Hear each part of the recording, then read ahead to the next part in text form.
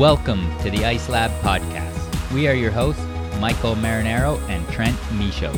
We are going to take you deep into our labs, as well as many different high-performance professionals we've connected with on our journey as we strive for excellence.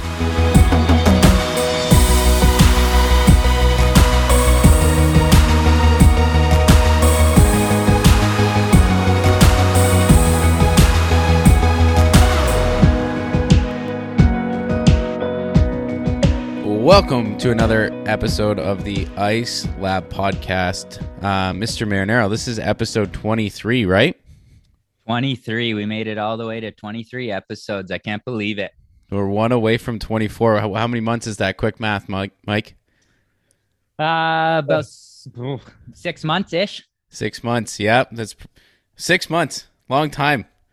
Crazy. We started this in the summer, and it's now snowing outside. We came back home and there was snow on the ground when I was driving around outside today. It's crazy.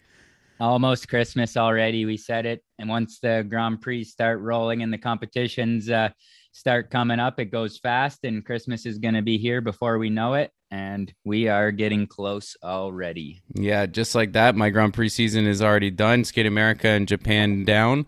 Last week it was awesome to be back in Japan. We had a completely full crowd. It was a well-organized event and a great crowd.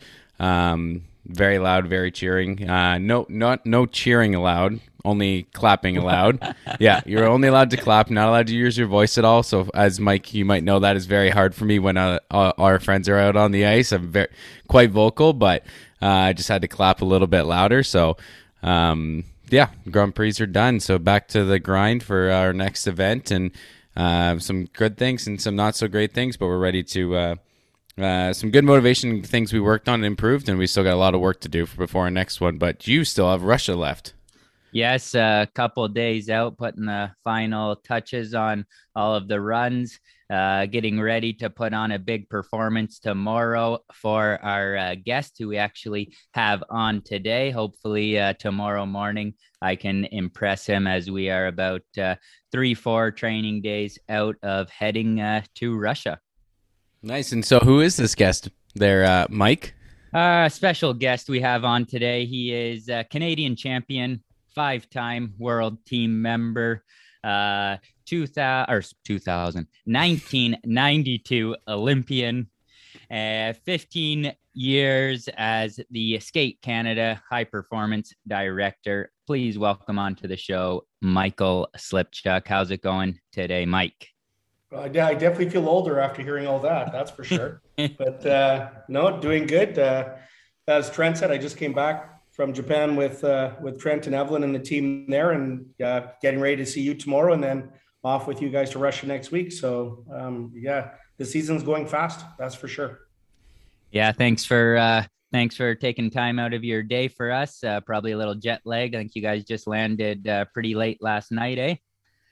Yeah, it was an interesting week. As Trent said, it was a well-run event, but Japan runs in a bubble, and so it was a long 8 days. A long 8 days to be in a hotel and a rink, and it was a long trip back yesterday. But just good to be back. I think for all you guys to be back competing and kind of back to a bit more normalcy in the skating world, it's been a great thing this year.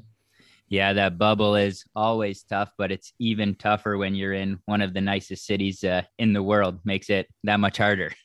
Oh, that's for sure. We couldn't really see anything and missed out on some great sushi and great Japanese food. So yeah, when we were up at the breakfast area was up on the 44th floor. Well, breakfast, lunch, and dinner, all the food was up on the 44th floor, and the whole time you're just looking outside at the city. At night, it looks even better, and during the day, you can see Mount Fiji. It's just not fair.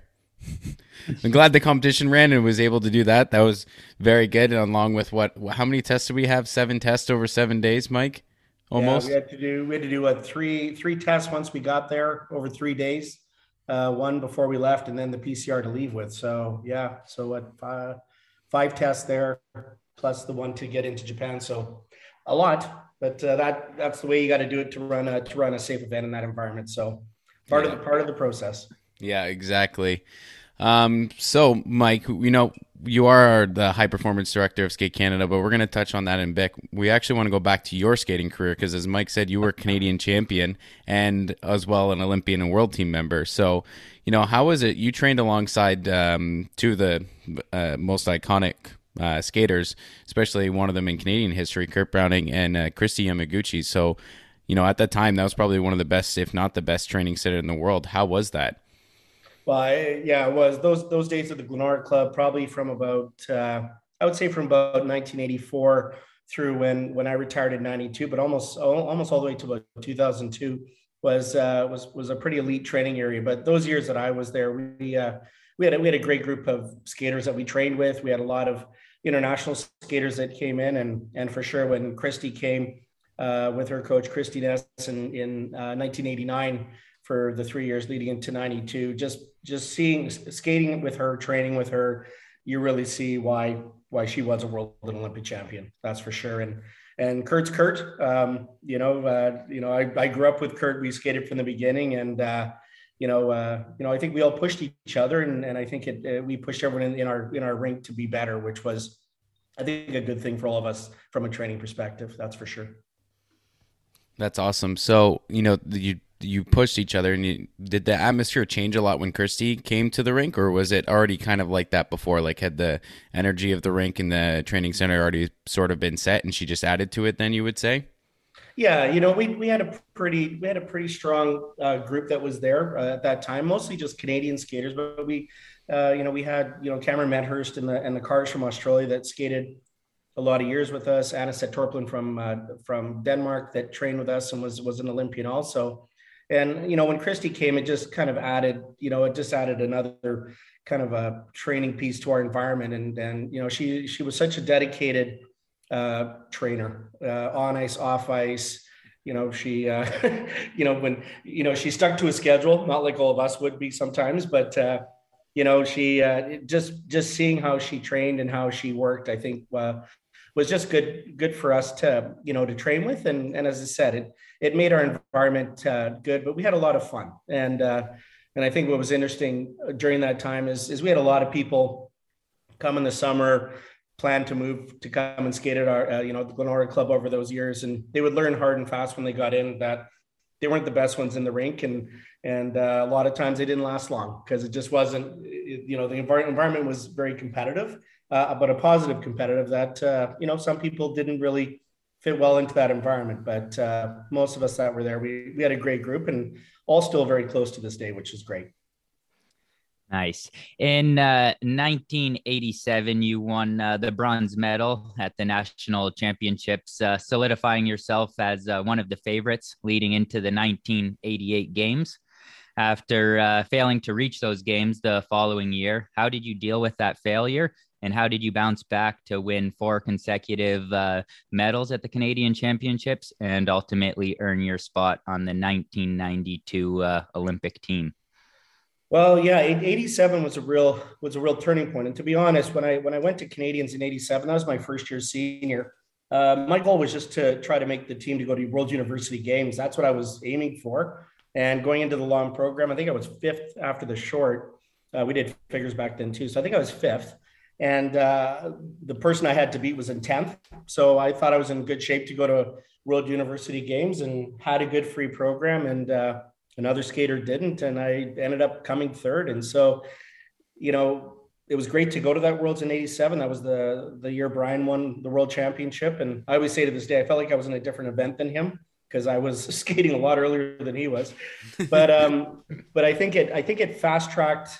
I really, going to Olympics was kind of a goal in the distance. And then it was all of a sudden it kind of became in the forefront. And I really found that year of the 87-88 year hard. I found I just never really kind of got on track. I had a lot of ups and downs and skated not bad at nationals, but definitely I wasn't among the top 3.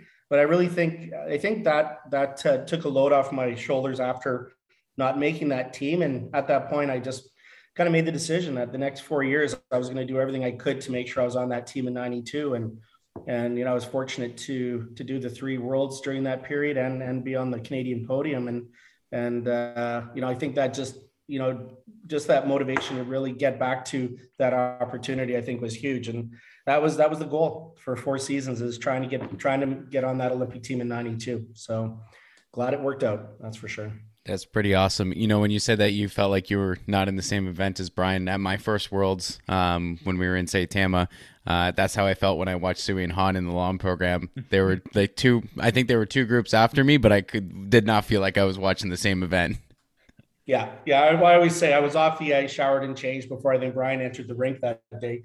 But again, it was, to do a world championship with Brian and with Tracy Wilson, Rob McCall, and Liz Manley, and Lyndon Johnson, Doug Ledre, the list goes on. It was, I think, good for us to be there with that group, to really see how they were Team Canada, and just the pride and importance of being on that team and what it meant to be on that world team. I think that was a huge part, I think, for us, as we really built and carried on that tradition post 88 for our group through 92 and beyond. And I always felt that was a real strong identity of Canada, is we were always a good team. We all competed against each other, but we were there as a team, and they're supportive of each other. And just having that chance to be there with especially Brian, Rob, and Tracy, you really learned that. And, I was glad that I was able to be part of a group that really carried that on moving forward over the next four years and onwards.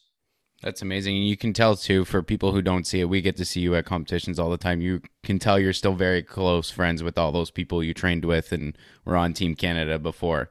You guys are all still involved, and you sound like you haven't skipped a beat. No, you know what, and you guys will know this too. The skating world is very small, and you cannot see someone for 15 years, and it was like it was yesterday.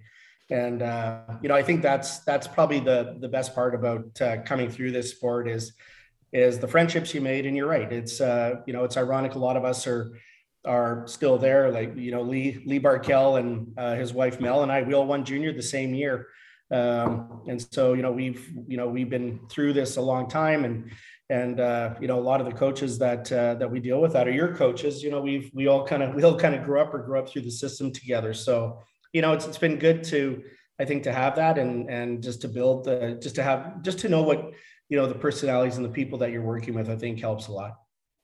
Yeah, for sure. Now I want to go back for a second. So in 19, I think was it Kurt land the quad in what year did Kurt land his quad 88. toe? 88 Worlds. 88 Worlds. So how was that? That was a revolutionary thing of our entire sport. How was that training with that? Like, because you would have seen it before, right?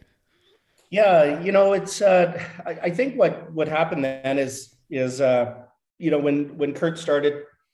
Kurt obviously did up to triple Lutz. We were kind of off and on who would do it first, but when we got to triple axel, he definitely did it first. But when you were seeing it in the rink every day, it became not as impossible as it seemed. And so that just, I think that's what drove a lot of us is, you needed a triple axel back in that day. And you had to get that. And then the next step was, well, let's work on quads. And, and that's just kind of was part of our landscape there, is nothing seemed impossible. And if you saw someone else doing it, there really wasn't a reason why you couldn't learn it or try it also. So honestly, I started working on quads more just something fun to do. We used to play a game called Elimination, where you would, you start at double axle and work through all the jumps. And, we would usually get up to triple axle, and then we would, do triple, and then we were kind of out of jumps. So we went on to quad. And it was through that game one night I landed my first quad on it, and I won that day, which was good. But that's kind of how we learned it. I only ever tried it once in competition. I tried it at Olympics, and it was close. But it was one of those that everything had to be right. I had to be in the best shape. Everything had to be firing for it to work. But I think I landed my first one around 1990-ish. 90, or it would have been about 1990. So, it was, as I said, it helped that you could see it every day, and it just pushed everyone to kind of learn stuff. And I think not only myself, but other skaters. I think a lot of the, especially the men that we skated with, I think technically learned a lot more stuff than they might not have in another environment. So I think we all fed off it for sure. How was your transition out of sport, Mike? I know right now it's a hot topic. There's tons of outlets and tons of material to help us through that transition out of sport. But back when you made that transition, I don't think there was any information or much on the topic. So, how did you deal with stepping away from skating post competition? Well, you know what, I came through a time where we really didn't, you know, in high school, you didn't really take time off school to skate. So I went through, I think in grade 12, I might have done half days for one semester and then full for the second. But, you know, I went into university right out of high school. I did like part-time. So I was going to school, but I did stop university for the 2 years leading into Albertville just to train. And so, you know, when I did finish, I honestly, I wasn't sure what I was going to do. I never really thought of shows or anything like that. I was fortunate to do 2 years of Stars on Ice, which was a great opportunity. And then I just, you know, my coach was Jan Allmark, and you know, our plan always was I would stay amateur till we felt I've gone as far as I did. So I pretty much knew when I won Canadians. That was probably it for me for that year. So I had to make the best of the rest of that season. And I did bring up in a conversation one day that maybe I should stay 2 more years till Lillehammer, because it was only a 2 year gap between Olympics. And I can't say on the show what Jan actually said to me, but the nuts and bolts of it is you're not going to beat Elvis and Kurt again. And he was right. So I was ready to move on. And I actually I went back to university to, I was in education, and I coached a bit, and I also took a job with the Alberta government. The Alberta Sport Council was at the time, and I was doing that for about 3 years until I moved to Calgary and took the coaching job at the Glencoe Club, and then was there for 12 years after that. That's super cool. And also, like, for our listeners, they don't know, when you, before with skating, if you went from amateur to pro, you also can, like, it actually means something very, like, we don't really have amateur or pro status as much anymore in skating. So that meant because you couldn't coach back then, right? If you were an amateur, was that still a rule then? Yeah, if you could, it was so limited on what you could do. So no, I coached a bit for the 3 years in Edmonton, or yeah, the Glenora, just more to kind of help with Jan, Cynthia, Christy Ness. And I was just more of just a helper coach. Again, I didn't really have an intention of really doing it full time. And then it wasn't until the opportunity came to move to Calgary to the Glencoe Club and lead their program there that I made the decision that, you know, I think that's what I'm going to do. And, you know, I found by going to university and I was doing education, so I was doing student teaching. I just realized that the world I know is skating. And I was just used to that lifestyle in the sense of how the day is and just what all encompasses in the world of skating with competitions and crazy hours and all that. And so I just felt that, you know, I felt I would just go to Calgary and make a go of it and see how that worked. And as I said, it was probably the best move I made at that time. And it was 12 great years in Calgary, that's for sure. So you're in Calgary for 12 years, and then how did you actually get as you are now, lead into being the high performance director of Skate Canada? I started when the judging system changed over to the system we're in now. I was in the kind of the big wave of tech specialists that went through the training to be a tech specialist. So I became an ISU single pairs specialist in 2004. And so I was kind of back on the international scene. Now I had a skater kind of late 90s, early 2000s that was on the junior Grand Prix circuit. So I was out a bit, but I was really kind of out of touch with Skate Canada. I didn't have, you know, I had kids at nationals, but I wasn't really big on the international scene. So I kind of wasn't involved a lot at that point. And when I became a tech specialist, I was more involved in it because you got to see the team that was there and kind of get a sense of how things were at Skate Canada. And, you know, I did that for 3 years and, you know, did a couple of world championships, did the ladies panel in 2006. And it was after 2006 Olympics that Skate Canada made a lot of changes. And they were kind of rebuilding the high performance department. William Thompson was coming in as CEO. So, you know, had some discussions with him and with some of the coaches. And honestly, I had no intention ever of moving into this role. It wasn't even on my radar. But the more I thought about it and talked to my peers in the coaching world just to make sure that I was on the same page of what they thought we needed to do at Skate Canada. I was fortunate that I was offered the position, and I had to finish coaching that season in Calgary, but I started at Worlds in 2007. That was my first event, and been there since. So again, just kind of opportunity came up. It wasn't something I was looking for, but the more I thought about it, I really was intrigued by it. And, I just thought it was a great opportunity to kind of give back to everything that I got through Skate Canada. What does that job entail now in 2021 and also back then in 2006? Did it look different? What were you doing as the high performance director? I'd say it's different. It's evolved a lot, but like when I walked into this job, like we were just, OTP was on the podium was just kind of starting at that time. And so one of my first meetings I had was with our IST team that we have now. It was called the PET team there. And, I met our physiologists and our sports psychologists, all these people, and I had no idea what this was all about. The sports science side was so new. And so I kind of inherited a group and a direction we had to move. And I had a lot of learnings at the start, because at the time I was looking after junior and senior. And, we were in a bit of a transition at that time. Jeff, that was at the start, Jeff had won Worlds a year in, but then he retired, and, the next wave was coming up with Patrick, Testa Scott, Joni. That group was starting to, Bryce and Jess were moving forward. So, there was a lot of learnings on how we build, through on the podium and use their concepts, which we use to this day. And there was a lot of learnings, a lot of trial and error. I did some stuff well. I made mistakes along the way, but I always find whatever mistakes you make, you got to learn from them and do better, and correct them for the next time. So, definitely was a growing period, but it did help that we had a pretty strong base, and a lot of you guys were juniors at that time that were just coming up. So we had a lot of strong skaters, and so that did make what we had to do, I think, easier, and it gave the opportunity to kind of see where you guys have developed since that time when we started back in 2007. That's awesome. So for our listeners, would you say the best way to describe it is you're just trying to help develop the skaters through competitions and see people, or talent ID? How is the best way to describe it to a not a non-person in the sport, but somebody who's not actually competing in the sport? Yeah, the best way I put it is I always say I'm a manager.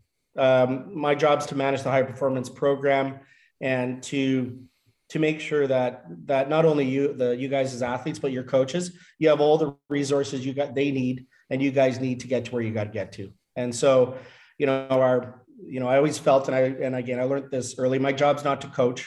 I'm not a coach anymore. And I'll help if I have to, but I don't tend to do that, but that's up to your coaches. And I did find when I came on, my sense was the coaches didn't feel they were supported well by Skate Canada, and maybe were, in a sense, feeling they were being told what to do. And definitely coming from coaching, that's not the way I would work. We have some of the best coaches in the world. So who am I to come in and tell them how to do their job? But I find it's more just to provide all the services and the people that they need to help themselves, learn, and for the athletes to develop. So that's the best way I would put it as a manager. After having so much success yourself as an athlete, as a coach, going to the games, did all these experiences that you had prior to this job help you step into this job and lead some of the best generations of Canadian skating history, I guess? Yeah, I was fortunate that I competed at 92 Olympics. In 94, I worked with the COC, the Canadian Olympic Committee. I was part of the village team. So I worked in the Hammer Village where figure skating was. In 98, I was actually the media person for the COC, and my main sport was figure skating and snowboarding, believe it or not, which we had some excitement in snowboarding that year. And then in 2006, I was, a technical official and judge. So, I was able to see Olympics from three different angles, from competing at it, from working as administrative staff, to media, to judging. And so, I do think when we were moving into Vancouver in 2010, which was a huge games at home, having that experience of being there, of kind of having an understanding of games helps, and of games from different angles. And, we always made it a kind of a priority to make sure that when we're sending teams to Olympics, we're sending people that in the support roles that have experience, or have experience in multi-games things. So it's a lot easier for you guys. You guys can just focus on your job and everything is taken care of. But I do think the past experiences has helped a lot in the past couple of years. That's for sure. That's super cool. I didn't know any of that, Mike. Like I didn't realize you were that involved with the games and other things before. Yeah, I was lucky. I was approached by the COC for 94, but 98 games I had no intention of going. And they, at the time that year, for whatever reason, Skate Canada decided not to send a media person to the games. And, Elvis was going for gold. Shaylin and Victor were there, and they felt they needed a media person. So they contacted me in August of that Olympic year and asked if I'd be interested in doing the media. And, I was honest, I don't know really much about it, but if you tell me how to do it, I'd be happy to go. So, I had good mentors there from the media press world. And again, I learned a lot on that side, and some friendships to this day on the media side that I think have been great to have. But I always say an opportunity comes and you got to take the most of it, because you just never know. That's for sure. You could have been if they had Twitter back then, you could have been the first live tweeter of all the events and everything, Mike. And here's dating myself. When I went to 98 games, I think that was the first time I had an email address. and I remember someone from home, they sent me an attachment of a flag, and I had no idea how to open up, like how do you open this thing up? I had to email back, because we didn't really use computers much, and my cell phone was a huge cell phone, it was one of the big ones. It's it definitely, times have changed. Times have changed very fast, that's for sure. That's awesome. So, Mike and I have both been through it kind of with you. Like you said, we were both in junior and now to the senior ranks with it. What's something that you've noticed or have seen or tried to do, or tried to, I guess, the ID with people that go from the junior level to the senior level and either do well, or is there something that you see with the juniors who move up into the ranks, or even some of them who come, not everybody just comes out in junior, they do well in senior, but is there something that all these athletes kind of share, or you see early on, or anything, or? No, you know what, and you guys know from coming through, there's a lot of skaters that you guys competed with and traveled with all those years. And there were times where, I look at back at junior dances, we had a whole group that was there for many years with Maddie and Zaukai and Junior, and Garrett and Mackenzie, and the Lumboy, and a few of them, and even Shane was there. And out of that whole group, I think the only one left is Shane Furious, right? So you never know where people are going to evolve to. And again, people left for various reasons, school, injuries, whatever, and definitely would not stand in the way of that. But I think the biggest thing when people transition to senior, and I think especially to a Grand Prix, is just just to be realistic with them of what's ahead. I find in some disciplines the transition is a little better, but I know with men, when our men have transitioned in, some of the young ones, and I know when Elijah came to his first Skate Canada, and then Liam the next year after, and you kind of hate to tell them that they're probably going to be at the bottom, but that's just where they were, and when sure enough skated well, and that's where you are. It's kind of like, this is where you start from. So again, great to see where people went from there, and Liam ended up being on an Olympic team in 2014. So I think it's just keeping expectations in check and letting the skaters develop. Everyone develops at a different speed. and you got to start somewhere. And as long as there's positive progress moving forward, I think that's all we can ask for. That's for sure. Yeah, I remember. I did one of those, like, the youth national development camps or whatever. I think that's what it was called then. And in my year, from the people that are left, the year I went, it had like Caitlin, Gabby, Nam, Roman, and I think the only other two people who are skating from there is Haley, who is now in Ice Dance. Yep. And Nick Nadeau, who is now doing pair, I think. Yep. And I think that's it. Everybody, anybody else? Yeah, that's it. And our group was like 30, and I was like, oh, Bennett's still skating too. Bennett was there, and I was by far the worst skater. Not to say that's like, but I was by far the worst skater there. that was the old national development camps at Angus Glen. Yeah, right? yeah. Well, yeah, and and again, it's interesting to look at that cross section of athletes, as you said. There is you transferred into pairs. Haley transferred into dance. Caitlin became a world champion. You just never know. Where people are going to come from, but it was good to see where a lot of those skaters that started that camp, and actually Shane Furious was there as a single skater one year too. I think one of the earlier years he was there in singles. But the purpose of that camp was just to keep, to see where people are, and it's always great to see where people kind of navigate in this sport, because not everyone's going to be a single skater, but we got pairs, we got dance, we got synchro, and there's areas that people can move to that may be their niche of where they can find the success. So that's always for us a good thing to see, that people have stayed in and have found where they've been most successful, which is great.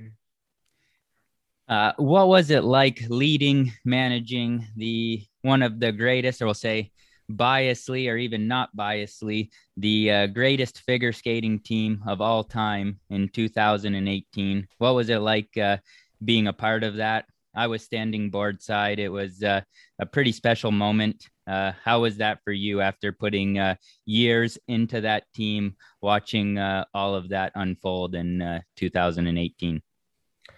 Well, you know what? I don't think we could have asked for anything more out of that games if we tried. To walk out of there with 4 medals, I exceeded what we'd hoped for 3, but coming out with 4 was exceeding what we did. And there's no secret, winning the team gold was huge.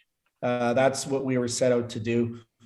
How that team evolved is after 2014, Patrick stepped away for a year. Tessa Scott stepped away for 2 years.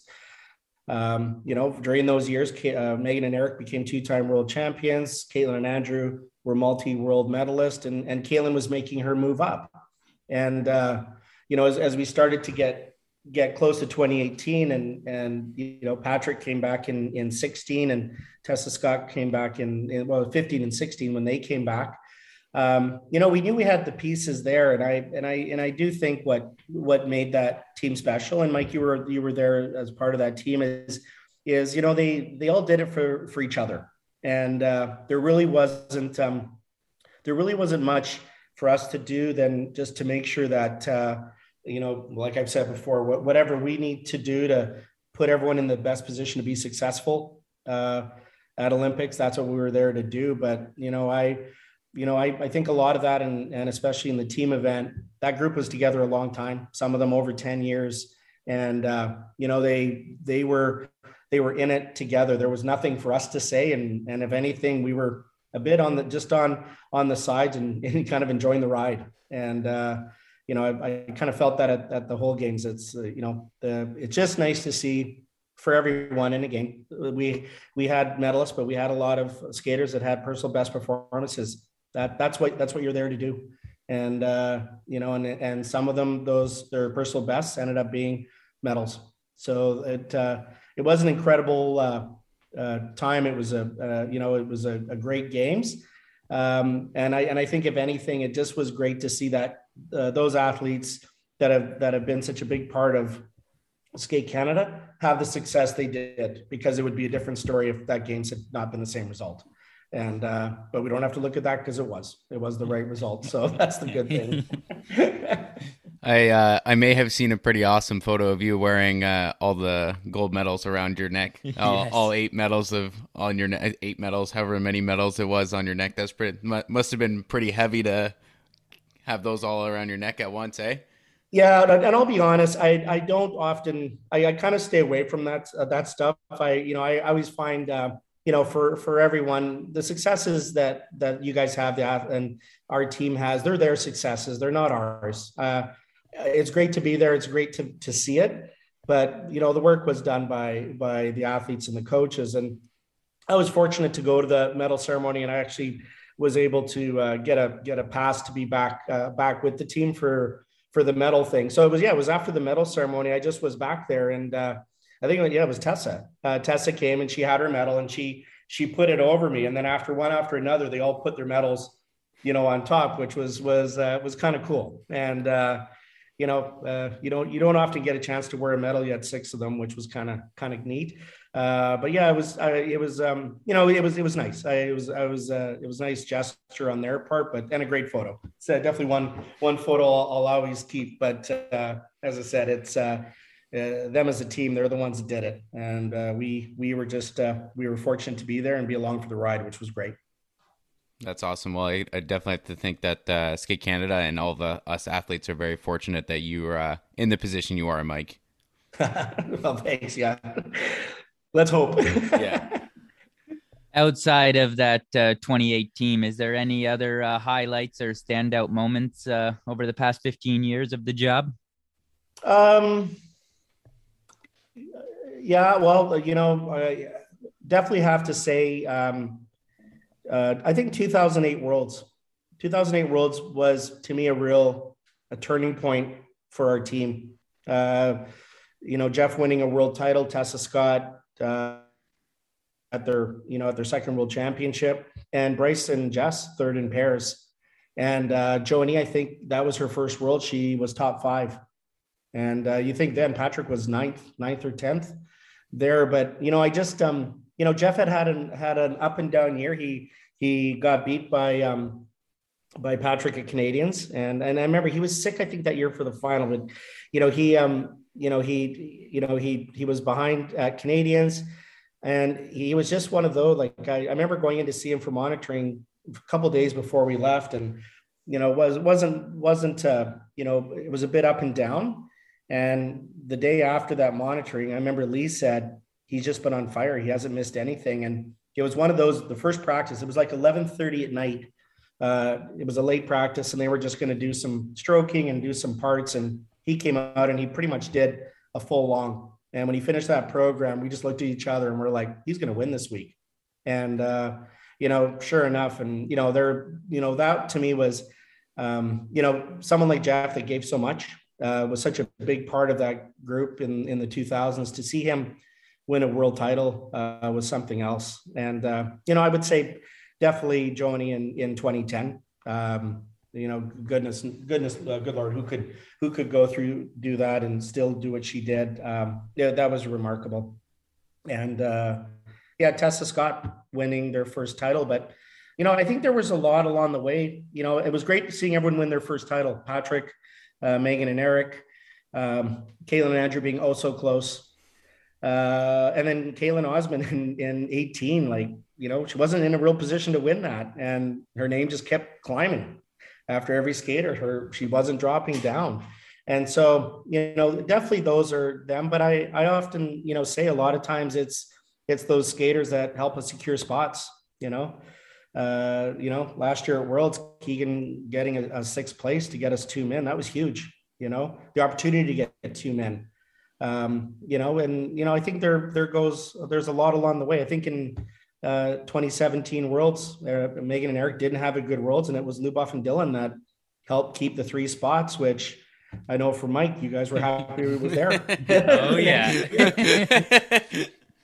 So, there's a lot. And, we've had a few junior world champions, when Nam won, and you look at that podium, that was Nam, Shoma, and Nathan at that junior worlds. And even as far back as Andre Rogozin, he had to beat Keegan, who at the time, Keegan was on the opposition, and now he's on our team.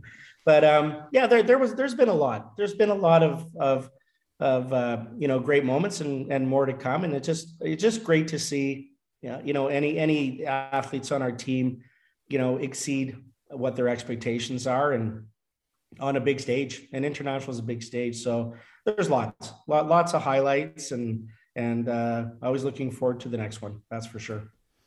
Any last minute tips for the two of us and the rest of the team, Mike, as we head into the rest of the season? Yeah, I always say Olympic year is an anomaly, and especially in this one's a bit different too because we missed a season, and we're leading into a games that's going to be nothing like any games we've ever done, in a sense that it's going to be very restrictive. It's you're not going to have the luxury to be an Olympian, where I know Mike and the pair guys always enjoyed this, but to go see other sports and enjoy that part of the Olympics.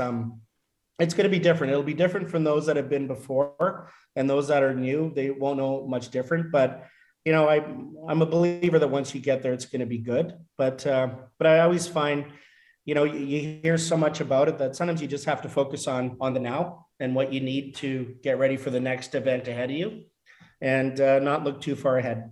And as you said earlier, Trent, there's good and bad out of every event, and you got to continue to build on the stuff that needs some work and fine tune the rest. And I think Mike and Kirsten, next week's a good opportunity for you guys to go out and show what you guys do. And you never want to have events like you had early in the season, but that's part of the sport. And I think I've said it to you guys, and I've said it to a lot of our team. It's where you are at the end of the year that counts. And so that's what we got to keep in mind.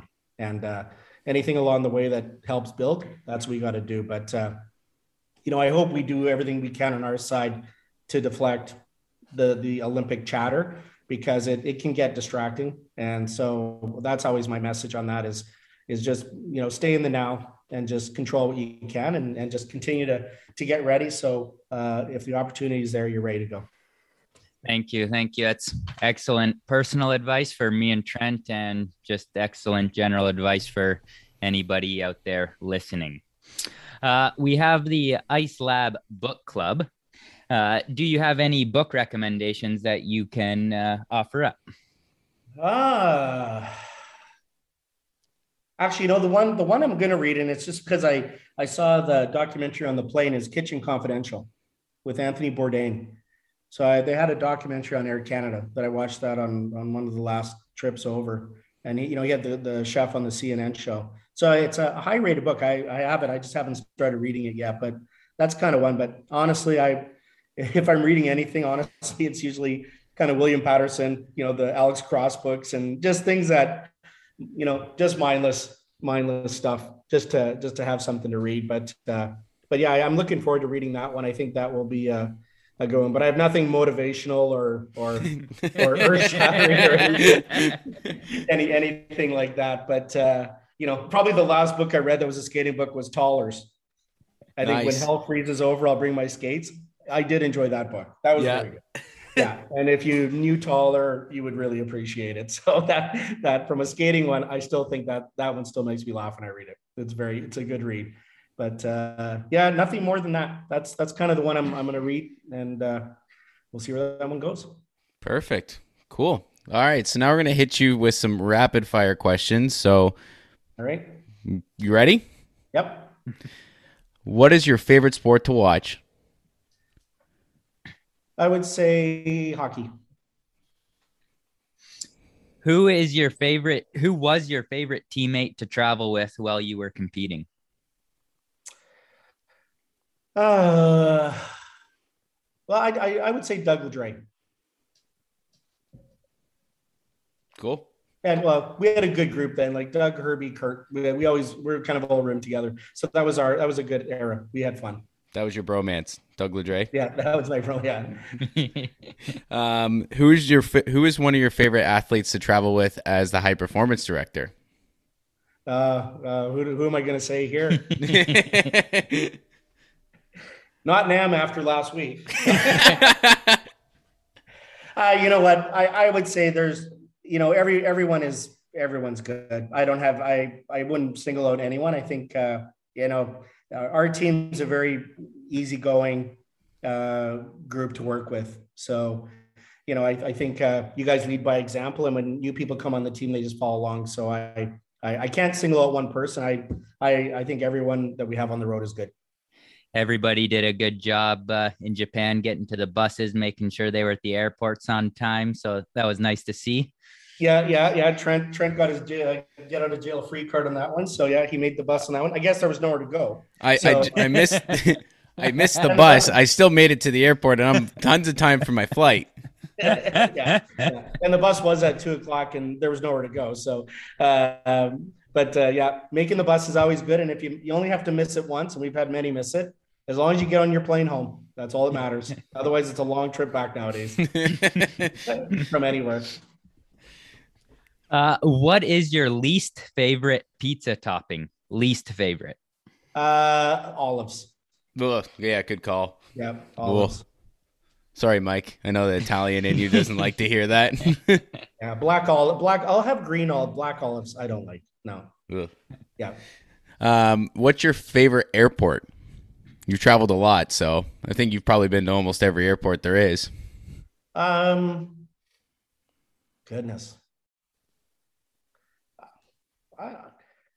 The Japan airports are great. The lounges are better there. Is that what it is, or just the way they're organized? I don't know if I can say this. Yeah, and they have the great beer machine in the lounge. Yes, the self pouring machine. Japan. I like Japan. Airports are clean and easy to get around.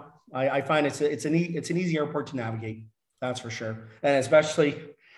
Sorry, right now there's no one in it, so we found that coming back, it's like empty. It's like a ghost town. Yeah, it was really quick crazy. To get through customs and everything, and they have the face identity passport.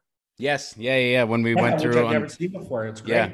Yeah. You just went on your way back through, Mike. You just literally put your passport in, and it took a photo of your face, and that was your customs done. Oh, sick. Yeah, it was really good. So yeah, I would say Tokyo, both Haneda and Narita, good airports. What is your favorite plane or airline? I say I think it's the 380 Thai Airlines. Yeah, it's nice. Yeah, the Thai Airlines is a great airline. Great service, great meals. If you like Thai food, it's wonderful. But I do like Thai Airlines. Yeah. I don't fly it often, but when I do enjoy it. Whenever I can, I'll get on one. Is that one of the ones that has the lay down, like the rooms, the lay down beds that you can? It has it's a 2-level, and the second level they have it's like a half business, half economy on the second level, and on the bottom it's massive. It's a massive plane. Oh, but yeah, it's I just like the service on Thai. They're great, really good. Awesome. What is your favorite arena you've been in / competition location? Oh boy. I got to be biased. Edmonton, the new rink in Edmonton. Yeah. I know we haven't had a competition there. I've been in it. But competition rink anywhere in the world? Yep. Anywhere. Oh God. You know what? I would say probably the neatest one was Boston Garden. That would be sick. Yeah, and I thought it was cool to be in there just to see the history of that rink, all the banners up in the roof, and we got a chance to go in the Bruins dressing room and we saw the logo. Whereas the Celtics room was the ISU office and the table was right on top of the logo. Where in the Boston one you can't walk from it. But I think going in Boston Garden was great. Mike, you were there too, right? Yeah, Boston was pretty cool. The doping control was in the Bruins change room. I remember I was sitting in Chara's stall waiting to give my sample, and the doping control was extremely, extremely cool. Yeah, I would say that. Boston. Yep. That's super dope. I wish I know you wouldn't like it, but I wouldn't mind there being one at Scotiabank Arena one day. Did you freeze? Poor internet connection. Ooh, we lost you, Trent. Okay. Give us a restart on that one. I said, I know Mike wouldn't like it, but I think having one at the Scotiabank Arena one day would be super sick. I would still enjoy that. Yeah. Not sure about that one. We'll see. Yeah, I don't know if Slip Truck would like it as much. We can't get Saturday nights to that rink. Yeah, that's true. Yeah. Yeah. No, it would have been cool for the Montreal Worlds. Just even the practice day we had at the Bell Center was super sick, and then when we did California, Four Continents, that was dope. That was my first time in an NHL rink, so that was sick. Yeah, when I think back, probably the two rinks that I was glad I had the opportunity to skate in, it was on Stars and Ice, was the old Maple Leaf Gardens. Just how steep it was, like it just, you looked up and it went for miles. And the original Forum in Montreal, it was just really cool to be in those two venues because of the history. So, skating wise in a show, that was great. Never forget that. Spring chicken, you are, Mike.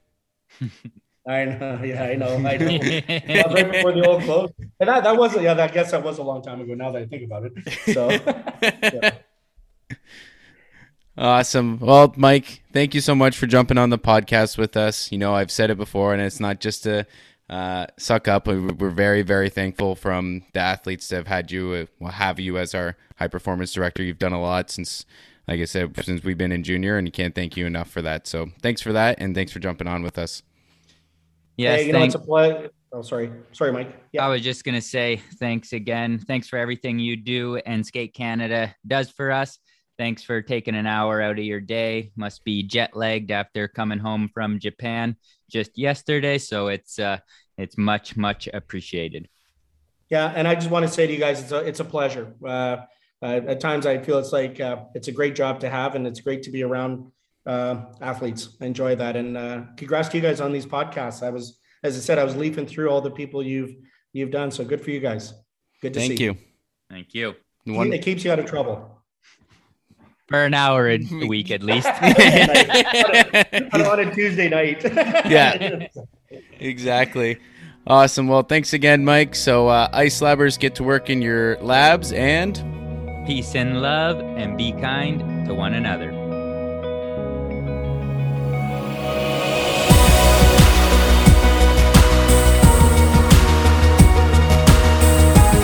This episode of the Ice Lab podcast was produced by Trent Michaud and Michael Marinero. Music produced by Hugo Schwinard. If you haven't already, share with your friends and leave a review. Follow us on Instagram at Ice Lab Podcast for more information and to stay up to date.